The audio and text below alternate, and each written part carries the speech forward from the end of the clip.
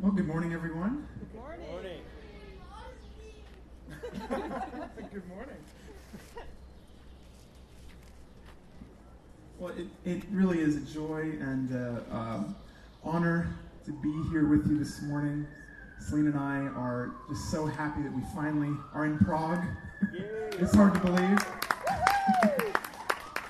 It's been a couple-year journey to get us here, and God's been faithful, and I'm very privileged to be able to share with you this morning. And I want to talk about the subject of freedom, something that we've sung about in a couple of our worship songs this morning. And a few years ago, Celine and I had the opportunity to do a year of study with Rabbi Zacharias Ministries, which is, it was focused on how do you answer the tough questions of faith. How do you present the gospel in a convincing and attractive way? And one common question that you, by the way, there's notes on your bulletin if you want them or want to follow along. But a common question that you run up against when it comes to deciding whether or not to be a follower of Jesus is this question of, doesn't God just want to take away my freedom? Doesn't becoming a Christian just take away your freedom? That phrase that was part of the reading from John 8, the truth will set you free, it's probably, I would think, one of Jesus' best known and least attributed sayings. Everyone's heard of that phrase. Far fewer people know it was Jesus that said it. It turns up everywhere. Every time you turn on the news, we're talking about freedom, and this is a common phrase whenever you talk about that topic. It's in speeches, it's on T-shirts, you hear it in films, and actually researching this, I didn't know it's one of the most common university mottos around the world. The irony with that is that for most people who repeat that phrase and are familiar with it, becoming a Christian to them means almost exactly the opposite of freedom. To a lot of people, becoming Christian means submitting to a set of rules where you can no longer have fun. You have to become a boring person. That's so true. It's not true. With a dull social life. With a terrible dress sense. No. And you listen to boring music. All you have to do is think of any time you see God or the devil pictured in popular culture. Whenever you have Satan pictured in popular culture, the devil's the one having all the fun. Yeah. The devil's the one with all the sex and drugs and rock and roll. God, on the other hand, whenever he's pictured in popular culture, tends to be the grumpy old killjoy in the sky, waiting, ready to smite anybody who might not just be boring enough. So in the popular mind, Christianity is seen as a list of do-nots that restrict what a person can do, or a domestication of all the things that make life most exciting.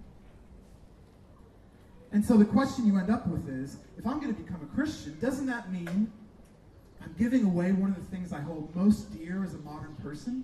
My freedom? This passage that we've read deals with this.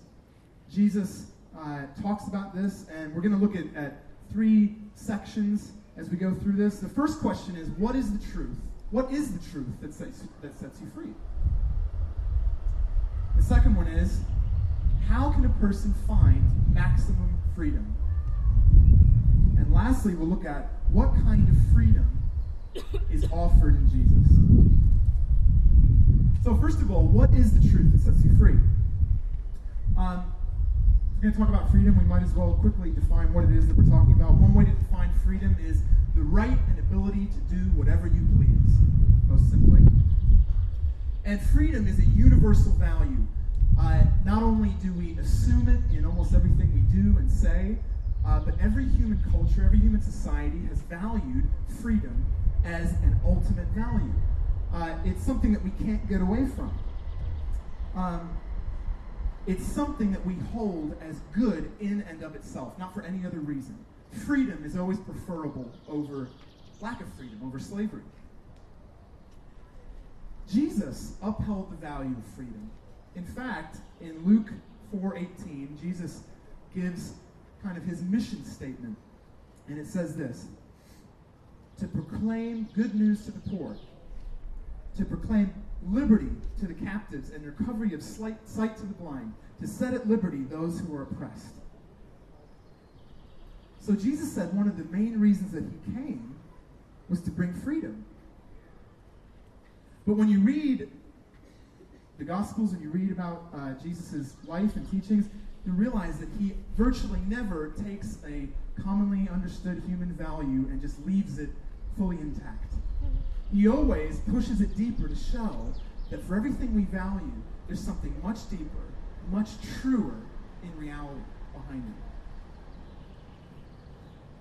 And in this passage, he absolutely challenges our concept of freedom. And he ends up offending all of his audience's sensibilities, and as we're going to see, probably most of our sensibilities today. So, Jesus is speaking to the Jews who had believed in him. That's the way John puts it. The Jews who had believed in Jesus. But in what sense did they believe in him? Because if you read to the end of the chapter, it gets pretty violent pretty quickly. At the start of the chapter, it says they believe in him. At the end of the passage, it says they pick up stones to kill him, to execute him.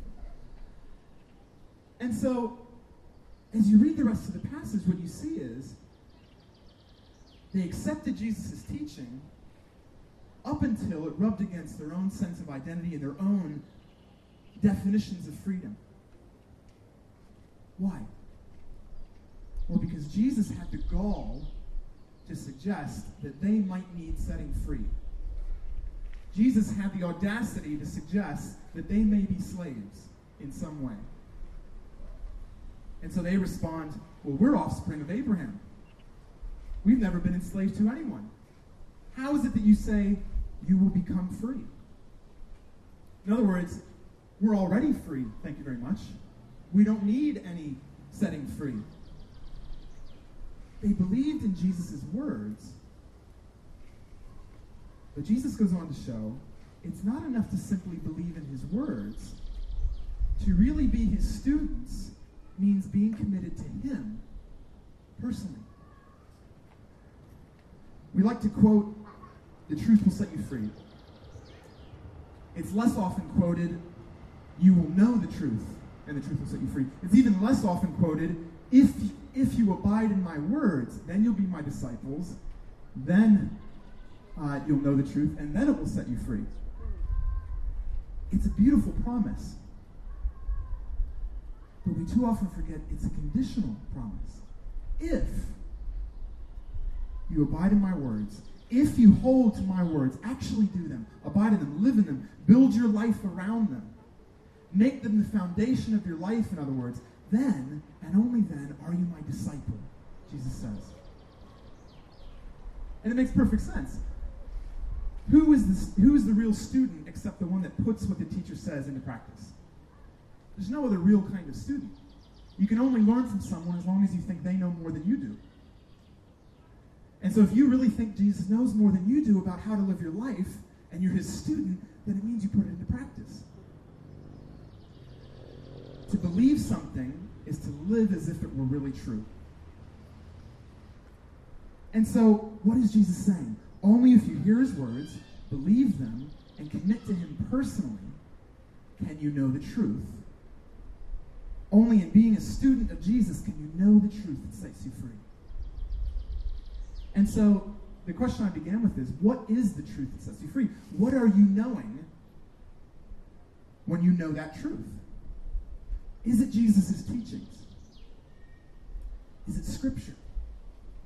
Is it a method or a step-by-step program of how to get free? It's not just his words. It's not just a way of life. It's not just an experience. It's knowing him. Jesus himself is the truth that sets us free. And a few chapters on, in John 14, of course, Jesus says the very famous words, I am the truth. And so it's obedience to his words. Through that, we learn from him, we get to know him, and he is the truth that sets us free. Our preferred way is to get the effect without the discipline, to get the benefit without the commitment. But it's impossible because it's through his words that we access him. Without Jesus, the words are just words. We get to him through the words. And he goes on to explain why that's the case. So, the next question in the next section is, how can a person enjoy maximum freedom? Researching this, I didn't realize Jesus is speaking these words on the high day of the Feast of Tabernacles, which is one of the three great feasts that ancient Israel celebrated and Jews today celebrate, which was all about celebrating the Exodus, or the Exodus out of Egypt, freedom from Egyptian slavery. God setting Israel free. And so they set up tents, and they still do that today. It was as if Jesus was preaching on Israel's Independence Day. If you're American, you know, of course, tomorrow is July 4th, American Independence Day. And part of the reason I thought this might be appropriate, but ideas of freedom were on everyone's mind, in other words. The Jews, even though they were even though that they were under Roman rule, believed that they were, of all people, most free because they were the sons of Abraham. They were descended from God's chosen prophet. They had the law. They knew how to obey God. They were free by right of who they were in their sonship. But the reason they get so angry at Jesus is that he questions the safety of that identity. He doesn't deny that they're Abraham's descendants, but what he does do is remind them, hey, Abraham had two sons. Ishmael, the slave son, and Isaac, the free son. And it's a picture of our spiritual state. And we'll get back to that. But the question is, you're saying you're Abraham's son, but which son of Abraham are you? Our society, in some ways, benefits from Abraham's legacy too. And if you asked your average European today, which part of the world is most free?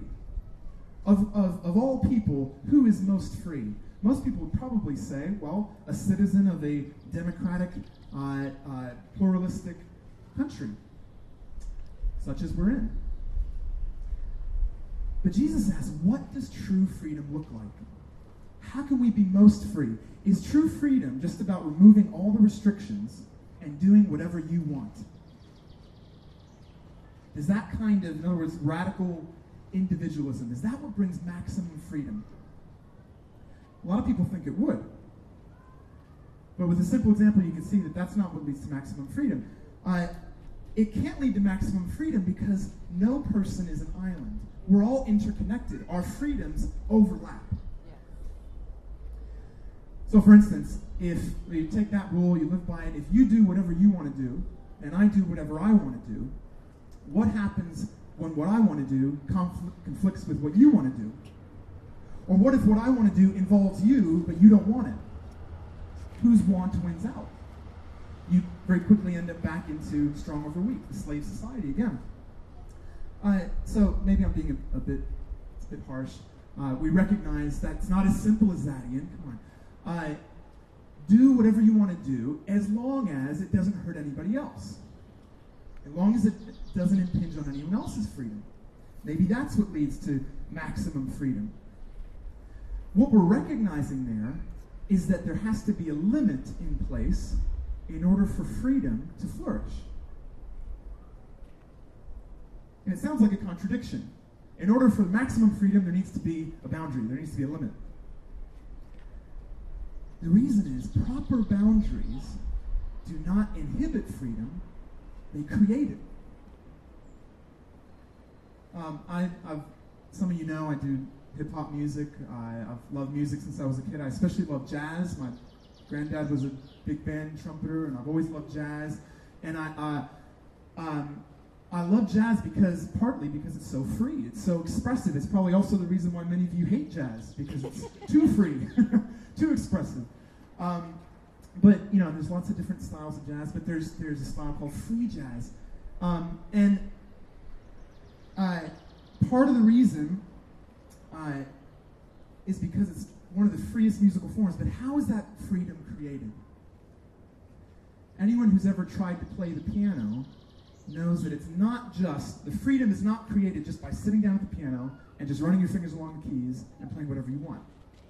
It may sound like that to some of us, but for most of us, that's going to sound terrible. The jazz pianist gets his freedom only through the rigorous discipline of learning the scales, learning the techniques, internalizing the rules and the theory of music through repetition, through practice, with perseverance, usually over many years, within certain boundaries, and learning to play with other people who have learned those same boundaries. And that's the discipline that creates the freedom. But it's also the proper discipline. It's not just practicing any made-up rules that you want. It's learning the rules that are fitting to the way that the instrument was designed to be played. You have to play according to how it was designed. So the question is the boundary of do whatever you want as long as it doesn't hurt anybody else, is that the proper boundary for human life that creates maximum freedom, that lets you live jazz? On one hand, this is a very important kind of freedom. This is the kind of freedom that's at the heart of something like human rights. Paying a certain minimum respect to others, basic entitlements to protect other people's freedoms. That's what rights are all about. That's what you would call a negative freedom, or the absence of obstacles, barriers, or constraints. But just a lack of obstacles doesn't create maximum freedom. It's not enough. You don't only need to be free of obstacles, you need the other side. You need positive freedom, which is defined, Stanford Encyclopedia of Philosophy defines it as the ability to act in such a way as to take control of your life and realize your purpose. That is positive freedom.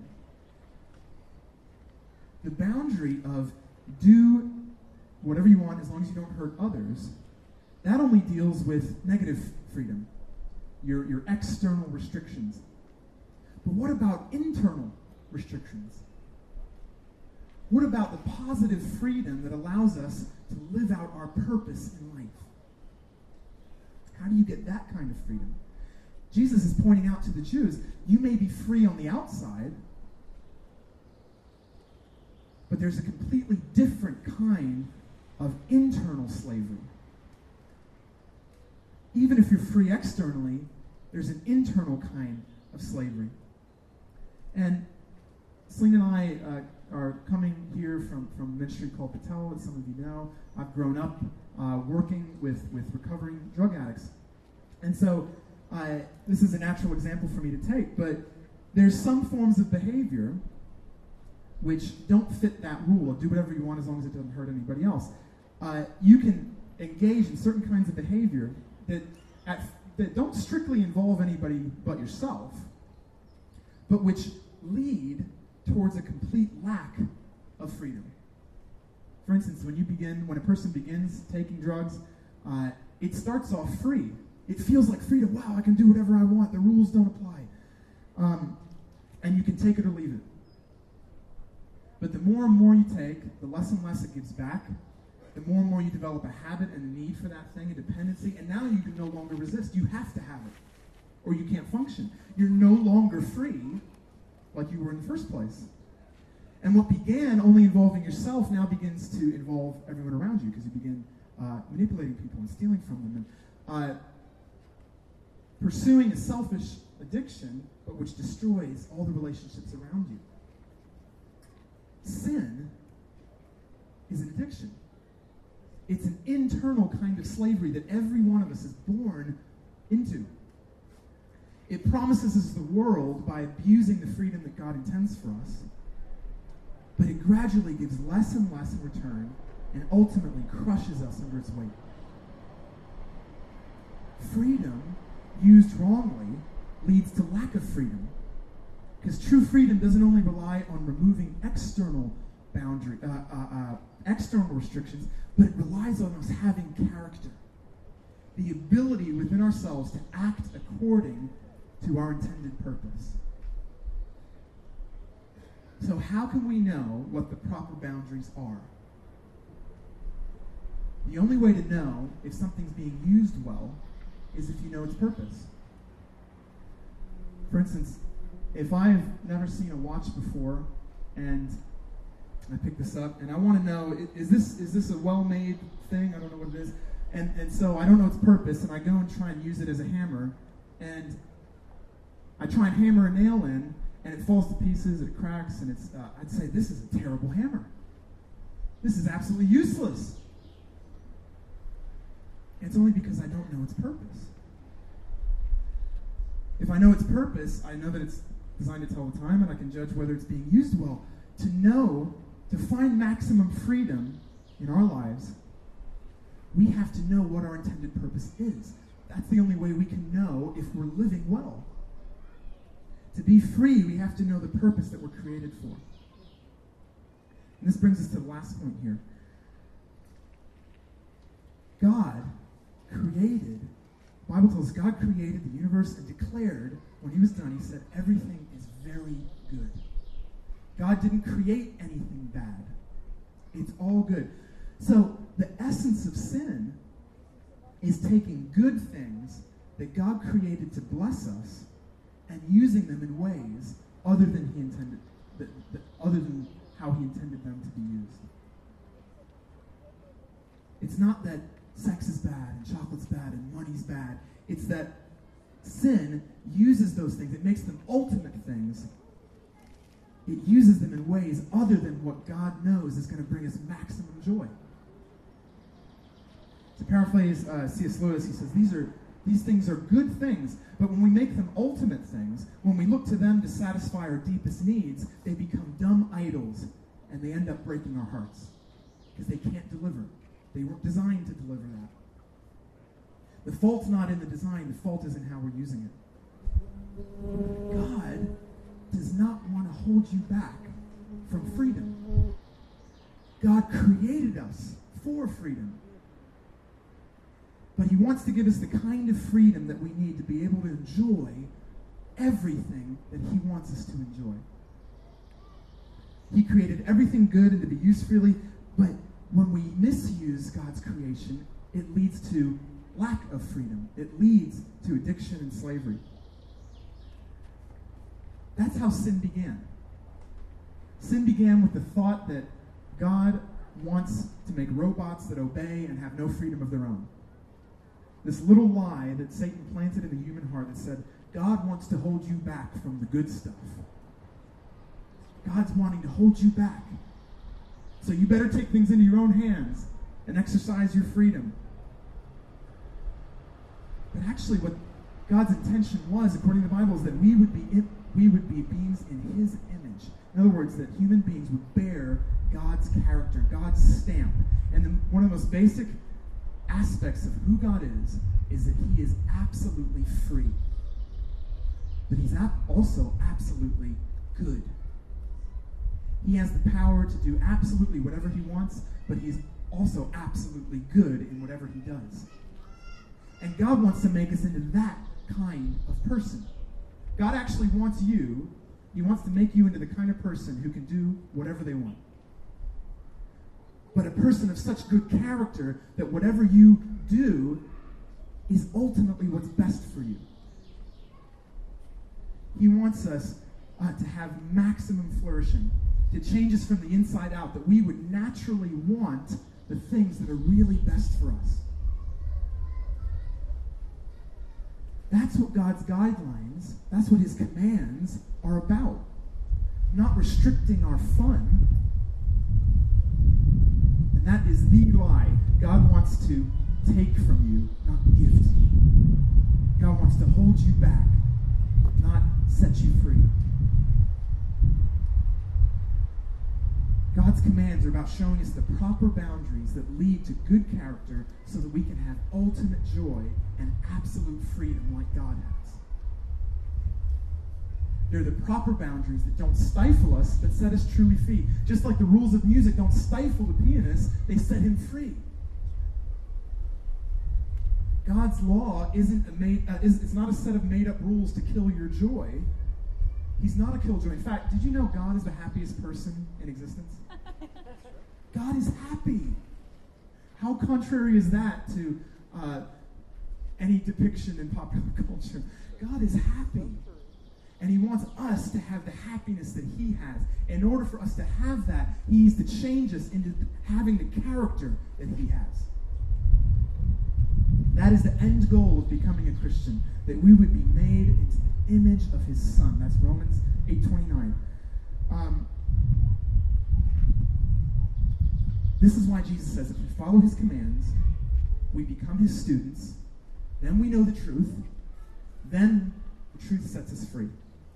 And free for what? And now we know. To enjoy the greatest possible gift in the universe, God himself. This is my favorite verse in the Bible, I think, John 17:3. This is eternal life. In other words, this is true life. This is unfathomable, the realest kind of life that there is. This is life, to know God and his Son, Jesus Christ, whom he sent. Because God is the only good thing that never comes to an end. He's the only one that can fulfill us eternally because he's the only eternal thing. He's the only eternally good thing. So anything else in that place will inevitably let us down. That's why God wants us to turn to him. Not because those things are bad, just because they can't fulfill us in the long run. Jesus doesn't only want us free from sin, he wants to make us free for abundant life. And that can only happen if he changes who we are. Our identity needs to change. We need to become sons like Jesus for that kind of freedom to be possible. We need the character of Jesus stamped on us. When the Bible says that when a man or woman becomes a Christian, they can become a son of God, it's not being sexist. It's actually talking about inheritance rights, as Jesus' audience would have understood, that the Son is the one who receives the inheritance from the Father. And so every person that comes to Jesus can become a son of God. In other words, someone who receives the inheritance. All of God's riches can be yours. The Jews believed, Jesus' audience believed they were free because they had the law, they knew how to obey God properly. That's what made them sons of Abraham. But as we pointed out earlier, Abraham had two sons, Ishmael, the slave son, and Isaac, the free son. They were both sons, but one was born out of not trusting God, one was born out of sin and was a slave, and the other was born out of trusting God, out of the promise, and was free. And that's why Jesus says the slave does not remain in the house forever. Remember, Hagar and Ishmael are sent away. The slave does not remain in the house forever. The son remains forever. Now, this is a picture that Jesus is using of our spiritual state. Both sons may be in the house. They may be both descended from Abraham, but in two very different ways. A slave's position in the house is based on performance. It's always very tentative. It's based on how well he performs his duties. But even if he performs all his duties absolutely perfectly, he will never be receiving the inheritance. He's not the son. The inheritance goes to the son. When you're a son, on the other hand, you don't need to earn the inheritance. It's yours because of who you are, because you're the son of the Father. And I think, I was thinking about this, and I think we know this kind of instinctively. Have you ever been to somebody's house, maybe someone you really weren't impressed, or maybe they were very influential, or powerful, and you're kind of walking on eggshells in their house. You don't know what you can touch. You don't want to look too hard at anything in case you might break the china or something. And you're not free at all. And then all of a sudden, the son strolls in, and he owns the place. He picks up that same china plate you were worried to even look at, and he just goes and makes a piece of toast with it and whatever. And the son is absolutely free. Why? Because he knows the boundaries. His relationship with the Father, he knows his identity, and he knows that this is all eventually his, so he better take care of it. The kind of freedom that Jesus offers is absolutely sure. Why? Because he offers to make us sons. He offers to make not just obedient slaves, but sons. Inheritance by right. The son's freedom isn't just not being a slave. It's not just a negative freedom. He's more free than just not being a slave. It's richness. All the inheritance is coming to him. He's absolutely in charge. He's the one that, it's not only freedom from oppression, but it's freedom for the inheritance that God wants to give, that he's going to give his sons. So Jesus is saying, you think you're free because you know the law and you know how to obey. That's nothing but a slave's freedom. The kind of freedom that I can give you is the freedom of a son that allows you to enjoy the meaning of life. It allows you to enjoy the greatest gift in the universe. To know God. The only good thing that never comes to an end. You'll probably hear me repeat that phrase a lot. God himself. In other words, you can be in touch with the source of joy, the source of beauty, the source of love, the source of meaning. Our longing for eternal love, that's what we're ultimately looking for. Our longing for eternal love can only be found in an eternal person, an eternal and good Father. And so God is preparing us, he's preparing his children to enjoy a love that is eternal and never needs to run out. And if we know that, why settle for anything less? We think the common idea is that God finds, in general, he finds human desires a bit too strong. We just need to tone them down a bit and hold back and restrict ourselves. And becoming a follower of Jesus, therefore, means setting your sights a little bit lower. You won't be able to enjoy all this stuff, but you'll be a nice person. C.S. Lewis corrected all that. In his sermon, The Weight of Glory, he said, "It would seem that our Lord finds our desires not too strong, but too weak. We are half-hearted creatures, fooling about with drink and sex and ambition when infinite joy is offered us. Like an ignorant child who wants to go on making mud pies in a slum because he cannot imagine what is meant by the offer of a holiday at the sea. We are far too easily pleased."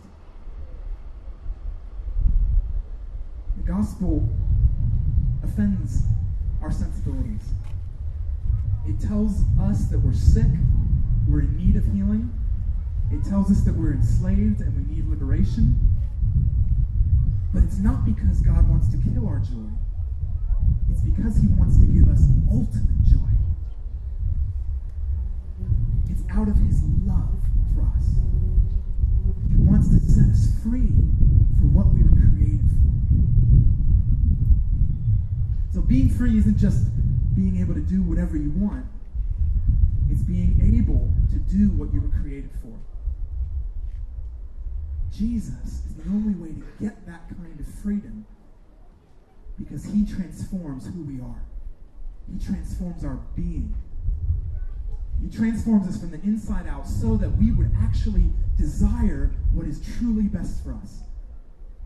That's a miracle in the human heart, that we would actually desire God above anything else. And it's not instant, it's a lifelong process, but it's a road to the truest, deepest kind of freedom that's possible.